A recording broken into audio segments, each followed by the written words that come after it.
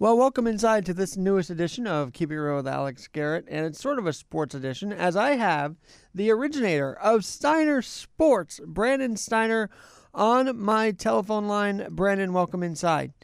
Well, thanks for having me. Pleasure to speak with you. As people know, I have moved on from Steiner, and I now run a company called Collectible Exchange and the Steiner Agency, which allows people to actually buy their stuff and sell their stuff as well on my site.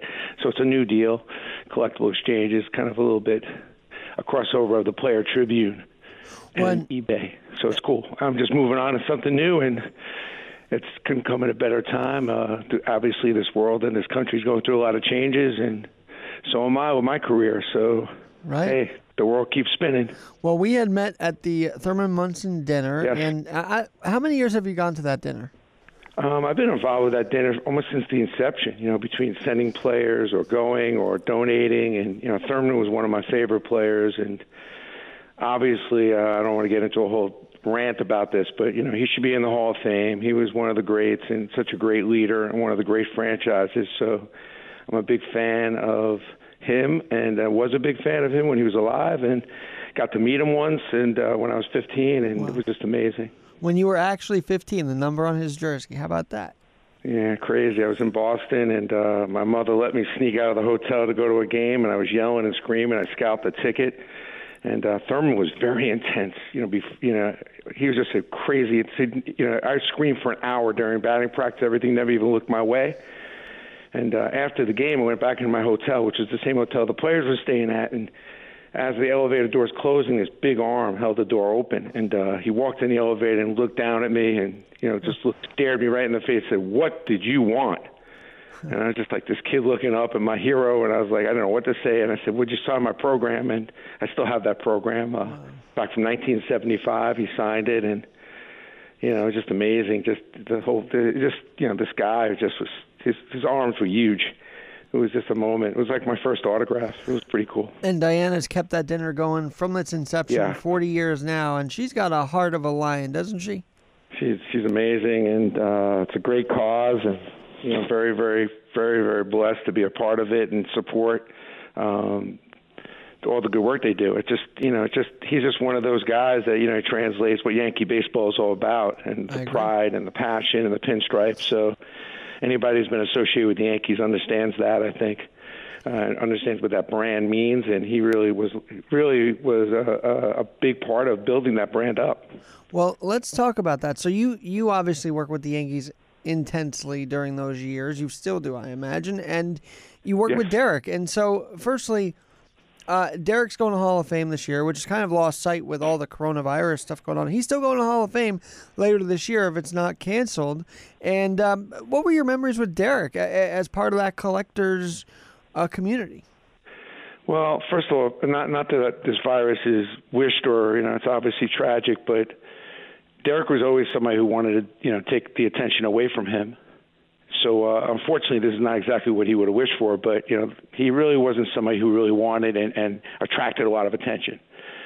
So this Hall of Fame induction will probably, I think, would maybe come a little more lower key and less pressure on him than would have been if things were normal. And that's kind of how Derek was. He was a team guy, team first, very consistent. I would say, the word that they played around with at the end of his career, respect, was really the right word, because he was very respectful to his teammates, very respectful to the game, respectful to his partners, and very consistent. And that was his main, I think one of the biggest parts of his game was just his overall high-level consistency with his partners. He was a great partner. The way he played the game was very consistent on a high level, which is, when you think about it in life, it's really hard to do. I mean, anybody could have a good day. Anybody could have a good few months, a good year. But when you put 20 of them together, 20 great years, when you just put year in and year out, great fielding, great batting average, great leadership, that's special. And I think that's how my relationship went with him when we were able to work together back when he was a player, was, extremely consistent, always considered the fans first. When we did team projects, that was always a priority. He always bent, to make it work, so he didn't get in the way, even though he's one of the bigger names. So it was a blessing to work with somebody like this. And, same thing, Mariano was another one that was very similar in his approach, and Joe Torre was another one in his approach. always kept himself grounded. So it was a blessing. It was amazing. Well, I'm sure you've been baseball-centered, but Tom Brady also in the news this week, now leaving New England to go to the Buccaneers. But did you have any interaction with him? Did you have any, partnership with Tom Brady as well? Any memories of Tom as a Patriot? Well, not on the collectible end. We just did a couple marketing things with him, but, also very consistent. Again, high-level expectation and of himself and his teammates. What the things he did commit to was always, consistent, respectful, and that's why he is the GOAT, and that's why he is what he is. What's interesting about Tom is that not only what he accomplished, but you could see when you are great at your craft, when you put everything into what you do, and you're not interested in success, but you're interested in extraordinary, which is something like a Jeter and a Mariano or Tom Brady has accomplished. They weren't interested in success. They wanted to be the best right. that ever was, or the best of that time. And when you think about the effect, when you have that kind of focus to master your craft of what you can do and how you could kind of move things, when you look at the effect of like a Tampa will now have with season tickets, with the stores, the economy around that stadium, sporting goods stores, sports bars. I mean, people don't realize that, although, obviously it's a big salary and all these things some of these guys get, but when you think about the kind of revenue, the amount of media that will now go to those games, the amount of players that now will want to go and play in those games, the sponsors that will jump on this bandwagon, there's a huge number here. We're talking in the hundreds of millions of dollars that this guy, by deciding to go to Tampa, will now make happen, and not to mention the value of the Tampa Bay Buccaneers, I'm sure will escalate quite a bit. Radio rights, that the team will be able to get, their website. I mean, there's so many aspects and so many people that are affected that will now have increased opportunity, make more money. The city will take on another level because the amount of games that will be on national TV will increase, showcasing the town, showcasing different highlights of the city, which will be good for the city. It's amazing what one player, when you master your craft like the way he has, what they can do for a city. Well, is this different, would you say, than LeBron going to L.A.? I mean, that was a match made in heaven, it seemed like, but it still shocked the world when LeBron James went over to L.A. I mean, that just boosted that franchise back up again. Well, it reset it. I mean, that franchise had some pretty high levels with some pretty high-level players, and it wasn't too long ago that, a guy named Kobe was hanging out, winning some titles. So it hadn't dropped down to the level like maybe where Tampa Bay kind of has been at, but what's interesting about LeBron, I think, is a different story because it's really when you look at where he started and some of the dips and some of the drops, and you look at his curve, when you look at his actual curve as a player and as a business person, he is amazing. Not because he's made some stupid mistakes. I mean, the whole Miami thing, strategically, sponsor-wise, obviously Nike-wise, all those things were not great. But he really, then coming back to Cleveland, winning that championship, making right. But more importantly, what he has done is he's picked up where Magic Johnson was left off. And that's, I think, the big message and the big get is not so much what he's going to do for L.A., because L.A. is popping and everybody knows what L.A. is, but the message he has sent to players about taking ownership, about speaking out. He's been one of the first high-level players that has been extremely visible and has spoken out against the president, against issues in other leagues, and really empowered players to speak up, take ownership, have ownership, show them how to have ownership, has taken a role in the media. I got to tell you, man, I was never a huge LeBron fan, but you can't not as a player, but I'm a huge LeBron fan all in all now because it's not how far he's come, but where he's come from, where he started, and watching him grow up, which is what we all should be doing, getting better, using the avenues and some of the things that we get and taking advantage of it. And that's exactly what he's done. He's taken advantage of his platform. He's not sat idle. He's grown with ownerships, partnerships with his pizza, partnerships with his TVs. It's amazing. And that's what I love to see is not only the opportunities and see people get filthy rich, but taking advantage and using that platform to help others and set an example, which he's done, I think, in a lot of cases for many players in the league to make them much smarter and open up their eyes. And I think another guy who's done that too, by the way, is Chris Paul. For a small little point guard, he has a big role, and I love the business leadership that he has taken with the NBA PA and showing the players different opportunities, different things they could do. Because we all know how many players go broke so many years after their career, and these guys are putting out influence that I think will have a big effect that I hope will shorten those amount of players that maybe go broke and getting them to wisen up. So I'm a real big NBA fan, to be honest with you. I could tell. I love That's that awesome. league, and I love Adam Silver, love David Stern, love them. Think he's one of the greatest businessmen I've ever met. Adam Silver's a genius as far as what he's taken from David and then putting his own spin on it. Sorry, I'm on a little rant. No, this is great. But let me ask you this now, since you mentioned that you love the NBA. Was de Blasio in the right or the wrong to say, how are the Nets getting tested while everybody else is? I just feel like you shouldn't take on a sports team like that, especially because everybody should be tested, athlete or non-athlete, during this time. Yeah, listen. There's some nervousness with a bunch of the teams that have played against other teams, so they were getting tested just like everybody else in some respect, because they obviously came in contact with some players that did have it. I don't think, I think that some of the stuff that I see in the media is really important to communicate, and it kind of sometimes I wonder why some of the politicians are even bringing this kind of stuff up. It's really not important. We have enough anxiety. We already reached the highest level of anxiety as a society probably than ever I can remember. So bringing up stuff like it's the Chinese virus, it's like we don't need to bring up blame and point fingers at different scenarios that are occurring. We need to all kind of stay together, stay calm. And I'm not sure that, getting into these small little quarrel things that are somewhat questionable. I don't know how those guys got tested, and I think we're all confused about the whole testing process. So why add more confusion? Absolutely. But listen, I think he's under a lot of pressure.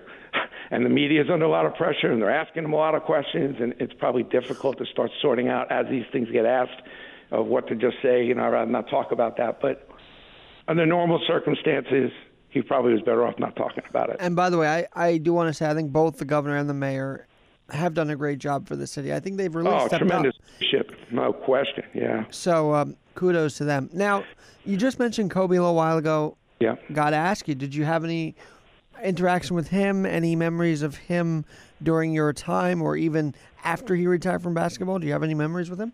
Well, I have my one big memory, and what's sad about the Kobe thing above all the sadness, because the whole thing is just tragic, but he was really getting into the stuff that I'm into. When you go to BrandonSteiner.com and you get tremendous interviews, motivation, my blogs are all about, how to become great, how to become extraordinary, and he was putting out the stuff. He was putting it out fast and furious about how to become that Mamba, how to become that assassin. And he was not only putting it out, but he was explaining in grave detail, which I don't think people really get the kind of insight when you have somebody as great as he was, how you do it. People tell you, work hard, do this, but they don't explain in really specific detail how to get to that extraordinary greatness. And a lot of his videos, if people out there listening get a chance to Google it, either on Facebook or YouTube, it's unbelievable stuff. I took so many notes from so many of his interviews in the last year or two, and he was really getting into it, obviously, the effect on women's basketball. So I'm at a Knick game. Mariano wanted to go to a game, and him and his son wanted to meet Kobe. So we went to the Knick game. It happened to be the game where he dropped 63. So it was a pretty cool game, and I don't mean to sound name-dropping, but I was sitting next to Jay-Z, and I was sitting next to Mariano. It was a very cool night. But if you've ever gone to a game and you've seen their celebrity, it's not like you're getting a lot of attention. It's actually to some point gets annoying. Right. So I was ready for the night to be over, and then the kid was like, Dad, to Mariano, I want to go meet Kobe. And that's just not Mariano. Mariano's pretty low-key when it comes to that. I don't think you really want to go in the locker room, but we did. So we go in the locker room. He's just dropped 63. The media is going crazy. You can see the room overflowing. And Kobe comes into the room, and he just goes crazy. Tells the PR guy, you tell the media they're going to have to wait. I am with the GOAT. I'm with Mariano Rivera. Makes the locker room guy go get him a camera and a pen. He wants an autograph, wants to take photos with Mariano. And he completely flips the situation and says, Mariano, would you mind if I send you a jersey to get signed? And I just got to find out how you do it. I got to understand how you throw that cutter and how when you're in these big games, you're so calm. You think at some point I can call you? I mean, it was crazy. Like, here we are. This guy just dropped 63, and he's asking all the questions. And was just completely taken in with Mariano. I just thought that was definitely odd. But it kind of showed his curiosity, his level of focus about trying to get any kind of tip or any kind of angle towards greatness. And you can see his excitement. And anybody I've ever met, especially some of the guys on the Olympics, always said this guy was in the gym no matter what, an hour or two before practice, hour or two after practice. It was not really, there was no boundaries with this guy. And I love that about him because I look at the way I work, and sometimes I get that way a lot, and my employees kind of get pissed at me because I tend to forget sometimes the boundaries. And I think if you want to be extraordinary and if you got a shot clock in your office, then you're probably headed towards mediocrity.